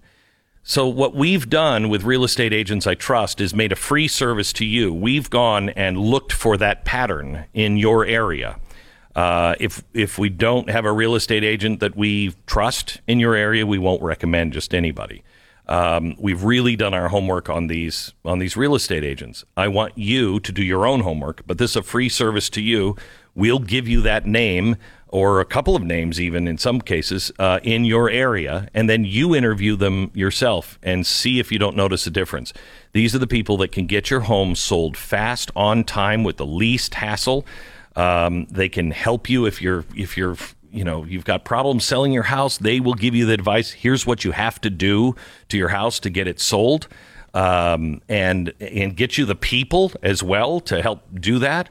And on the other end, they're going to make it as painless and as good of a deal as you can possibly get on the house that you want to buy. It's realestateagentsitrust.com. The name says it all. realestateagentsitrust.com.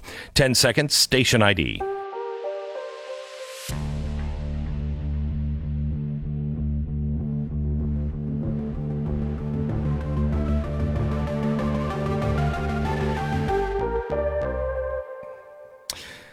We are back, and we are joined by Sylvia Bennett-Stone, the executive director of Voices for Black Mothers United.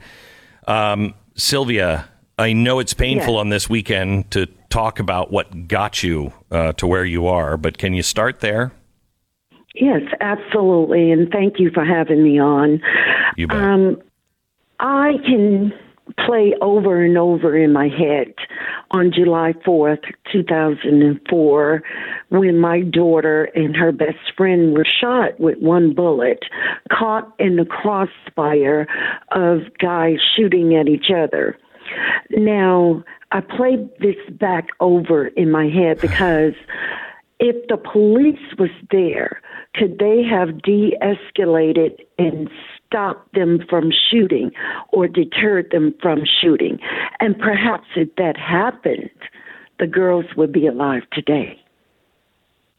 Now, I just can't imagine communities without the police right now.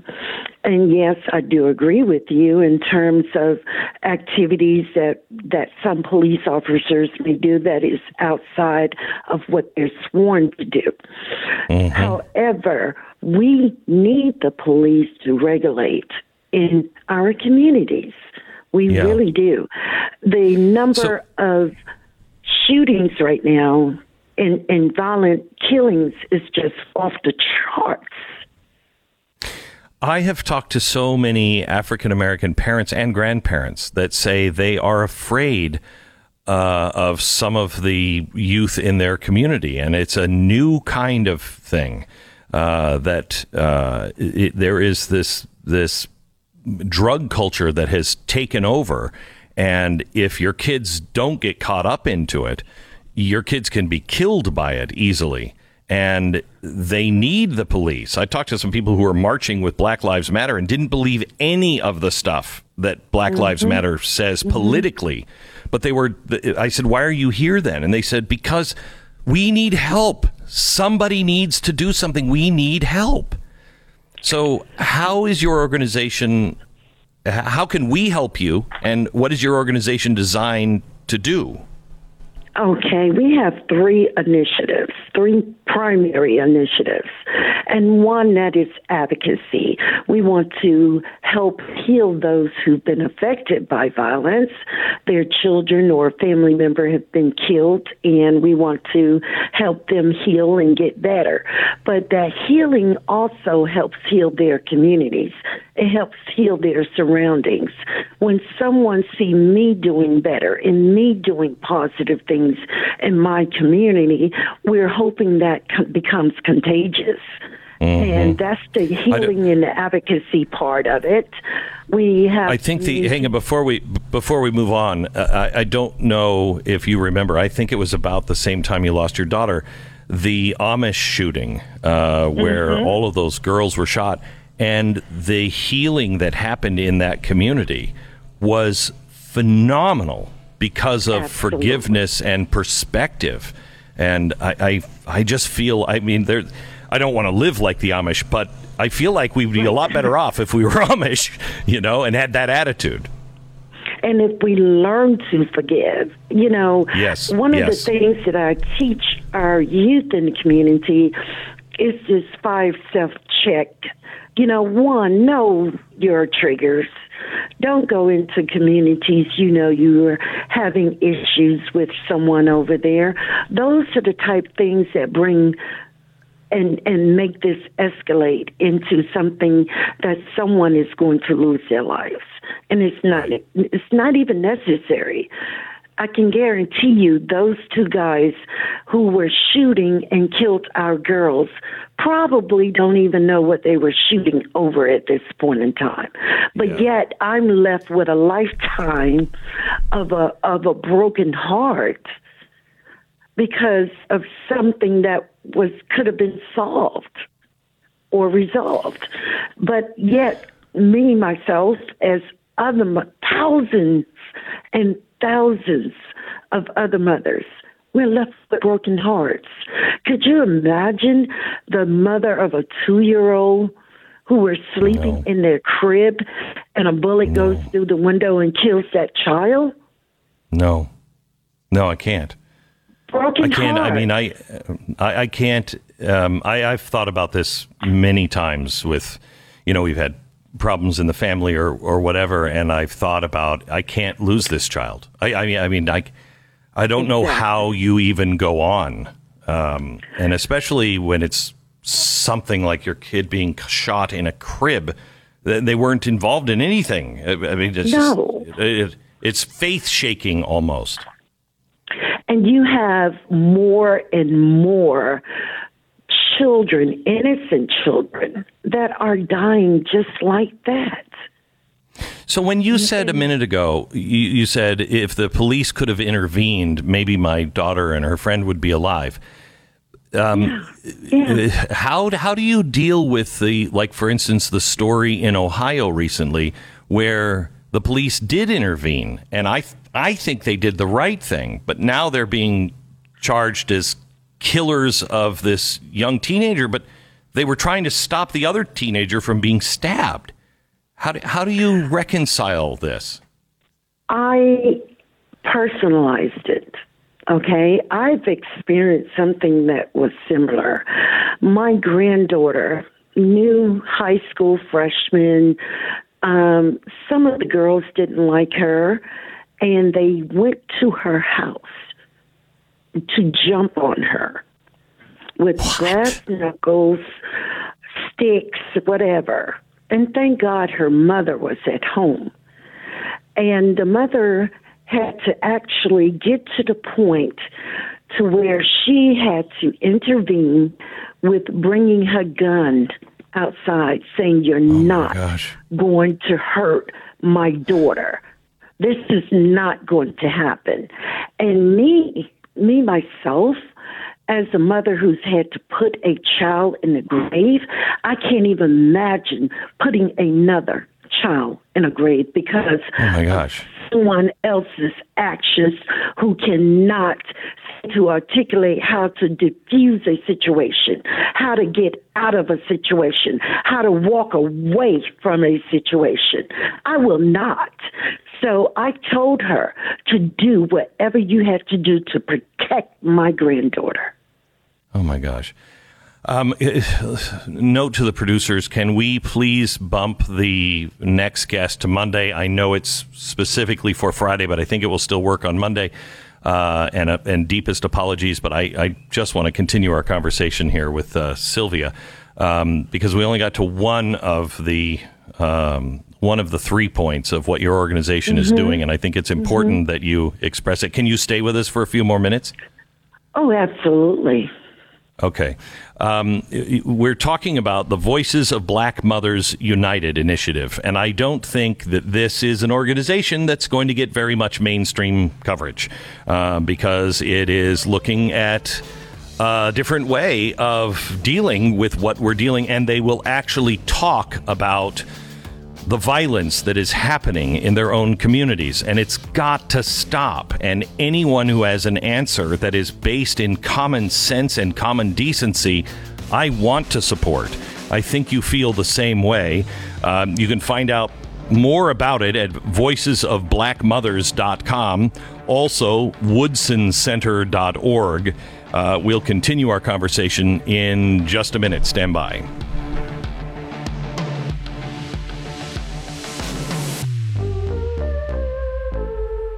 This is the Glenn Beck Program. Hey, it's the final week of Chamonix's Mother's Day sale, which means that for only a few more days, you can get that special lady the greatest skincare products in the world in this amazing promotion. If you've been stuck trying to think of what you'd really love this year, you can set that heavy burden down because Chamonix has got you covered, and Mom's going to love what you get. Order the classic Genucel for bags and puffiness, and you'll get the jawline treatment and the Zotique Deep Correcting Serum absolutely free. And as an additional surprise for Mother's Day, Genucel will also include their legendary Genucel XV anti-wrinkle treatment and moisturizer, also free. Go to Genucel.com or call now, 800-577-8709. 800-577-8709. And as a special gift, every order is upgraded to priority free shipping. Genucel.com. That's Genucel.com. Hey, don't forget, you can join us at Blaze TV. You just subscribe now. You go to blazetv.com/Glenn. Use the promo code Glenn and you're going to save money on it now. We need you to be part of the team, an active part of the team. Join us now, blazetv.com/Glenn. This is the Glenn Beck Program. Hello, America. It's Friday, and it's Mother's Day weekend. We have Bob Woodson, founder and president of the Woodson Center, author of a new book coming out, Red, White, and Black, that is, I haven't read it yet, but I'm guessing it's a must-read.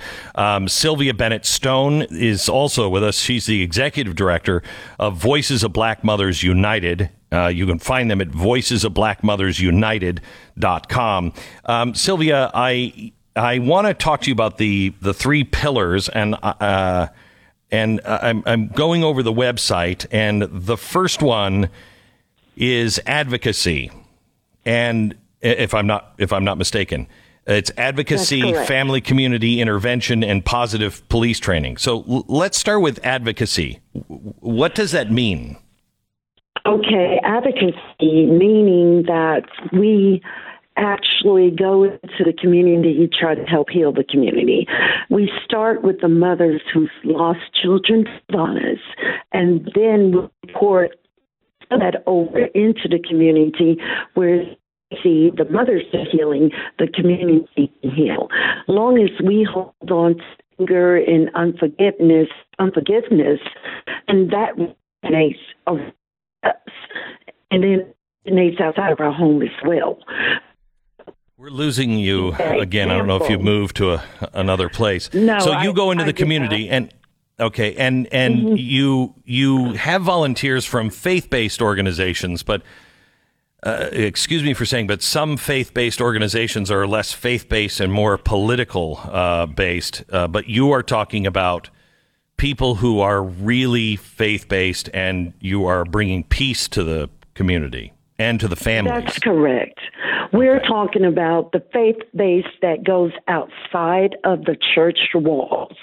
We're talking about the faith base who's willing to walk the streets and talk to the drug dealer and talk to the drug user to say, this is not life, this is not living, because that escalates over into violence every time. Yeah. Let me bring Bob in real quick. Bob, do you have any results on going and meeting with drug dealers and meeting with drug addicts and seeing positive results? Absolutely. If you go on our website and took Violence Free Zone Milwaukee, where we have our Violence Free Zone efforts, where neighborhood leaders, many of them ex-offenders themselves, through God's grace, they became transformed, and they are witnesses to others that transformation is possible. 6 months ago, the Alliance of Concerned Men, one of our groups in D.C., Glenn, actually went into one of the worst crime areas, and for 3 months they didn't have a single act of violence. 3 months. Now that should have been celebrated, but it was reported and ignored. And there are other islands of excellence that have been created by people indigenous who are faith-centered. But also I want Sylvia to talk about the other initiative where mothers are working with the police at the site of a homicide, and as a consequence of changing the way the police process that, they have dramatically increased the number of closures. So people are encouraged to testify. I wish Sylvia would talk about the role of mothers are playing, actually working with the police at a homicide scene and acting as a liaison with the families. And as a result of building this trust, they have had some dramatic results of closing homicides. Sylvia, can you talk about that? Yes. What happens at a homicide scene, you have the family who's just been notified their loved one has been killed. A lot of times their loved one is still lying there on the ground. We partner with Chief Rodney Monroe. He's an ex-police chief who saw the need to change how the homicide scene is processed. And one of the things that he brought to the forefront is that it's very difficult for them as a police officer to assess the homicide scene in hope to get clues to close those homicides and yet deal with a distraught family. We as advocates, we will go in with the police to homicide scenes because we mothers who've lost children know better how to deal with a family that's distraught and has just received news that their child or loved one is deceased and been killed, actually. I think that is, I think that's remarkable. What are the results of that? Closure. The police are allowed to get clues to help solve that homicide more so than them dealing with a distraught family, and then the clues and the evidence is messed up on the other end. So they deal with their job and we deal with the family in terms of guiding them and calming them and getting them to the point of where they know that the police at that point is not their enemy. And if they know that, then a lot of times the police can get information from the family that helped close the homicide. So is this part of the second part of the initiative, family and community intervention, or is this promoting positive policing? Because those are the last two. It is actually a little bit of both, but it's community intervention more so because we are out there, hands-on, boots on the ground with the community. But another part of our community intervention is actually doing work in the community as a prevention measure. In what way? We have mothers who's organized as an organization, and what we do is we try to engage police and community in conversation. We just had an event, in fact, in Alabama, where the police came together with mothers who lost children to violence. There was a conversation, so each side listened to one another. And as a result of that, the police sheriff department actually the next day reinstituted sensitivity training of how a police officer should actually deal with the families. So it is, you're approaching the police in a different way to where it's not an adversarial. It is, look, we have a problem in the community and you may not understand some of this. And so let's work with you because we don't want this to happen, right? Yeah. That's correct. We are 100% supporting the police. We're saying that, yes, there are some issues among police departments and particular police officers. However, that is not the majority. Majority are good police officers who've sworn to protect. So we have to have that conversation where the community break down those barriers and those defenses against police to where they can do what they've sworn to do. So, Sylvia, if I may, in beginning to understand what's happening, the communities that are under attack where their kids are being killed, that's a lot of parents that are grieving and are probably not the ones to be getting good psychiatric advice or care on a regular basis. And so they're prey to people who would prey upon them for a political agenda or whatever kind of agenda. And when these attacks continue to happen, it's not just that it's one kid being shot like it would be maybe in my neighborhood. It's that kid has been shot and 4 other people on my block or in my neighborhood are also grieving, and none of us have been dealt with. Nobody's actually dealing with the problem, and so it just keeps getting worse and worse and worse. And when you're going and you're looking for blame and everything else, I mean, if you don't have help, you're prone to all kinds of things. Is this a too simple of an explanation, or am I on the right path at all? You're on the right path. One of the things that we do in our advocacy department, we actually help people get mental health services. In fact, at our community forums, we bring in a mental health specialist on the spot to where the victims can actually talk with them and understand that it's not a taboo on you if you have to have mental health services. That is part of healing. And if we could continue to encourage that, you have more people getting better. I would imagine, Sylvia, just because we went through some family therapy, we had a suicide attempt in my family, in my household with my children this last year. And when we went through the therapy with it, he said, "What's your biggest fear?" And I said that it happens, and I didn't do something. I didn't know what to do. That somehow or another I'm responsible. I have to believe that. I mean, you told the story of your granddaughter. A mom who comes out and thinks, I don't want to bring a gun or I don't want to do this. If you make one mistake or you even think that you've made a mistake, that's got to weigh you down, and that's not something you deal with quickly. That has got to fester in you for a long time. It's hard. I just words can't even explain how difficult it is. However, it's more difficult putting a child in the ground and saying goodbye.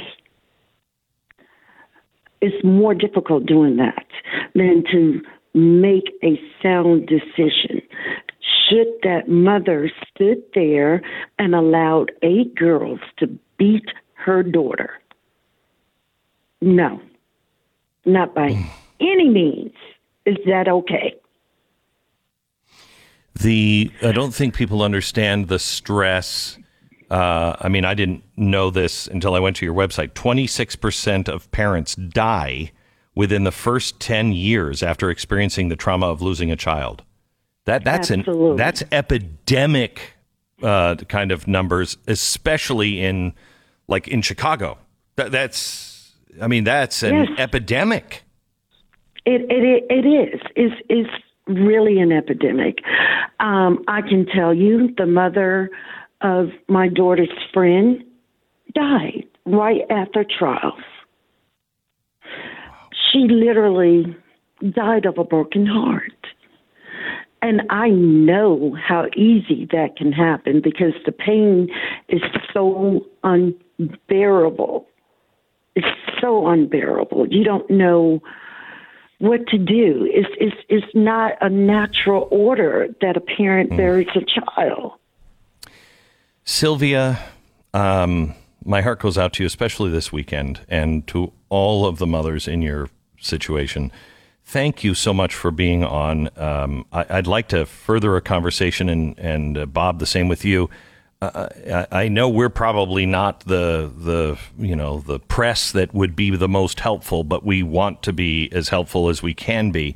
And I have a feeling you're not going to get mainstream press to really expose what you're doing, but I think it's really important, and we'd like to help in any way that we possibly can. Please, let's continue this conversation. If you would like to find out more about this, or you would like to make a donation and help the people who are actually trying to heal, you can go to the woodsoncenter.org. That's woodsoncenter.org, or voicesofblackmothersunited.com. What an appropriate way to spend Mother's Day weekend. voicesofblackmothersunited.com. Yeah. Let me tell you about Car Shield. Nobody ever says, "Yeah, I'd be happy to hold the target while you practice throwing tomahawks." It's not a problem. You know what I love about Dr. Fauci is his consistency. Those are things that you just don't hear. I'd give my right arm right now for having my car break down because my warranty just expired. Nobody's going to say any of those things. You can have Car Shield cover your car for specific repairs. You help design the warranty. You get roadside assistance, a rental car to get you by until your car is fixed. You can take your car to the dealership, the mechanic. You don't have to wait for them to pay you. You're not writing the check and then, okay, I'm going to send you the bill, and I hope you're going to send that check to me right away. They deal with all of it. My car doesn't care about my savings. My car doesn't care if it's out of warranty or in warranty, but it always happens at the worst time because there's never a good time for your car to break down. But I will tell you this, they have saved me thousands of dollars on just my trucks. I have these old trucks, and they have gone much further than they would have because I wouldn't have spent the money on it. But I have Car Shield, and I can drive those trucks now until the doors fall off. It's Car Shield. CarShield.com. Use the promo code Beck. Save 10%. CarShield.com. Promo code Beck and save 10%. Deductible may apply. The Glenn Beck Program.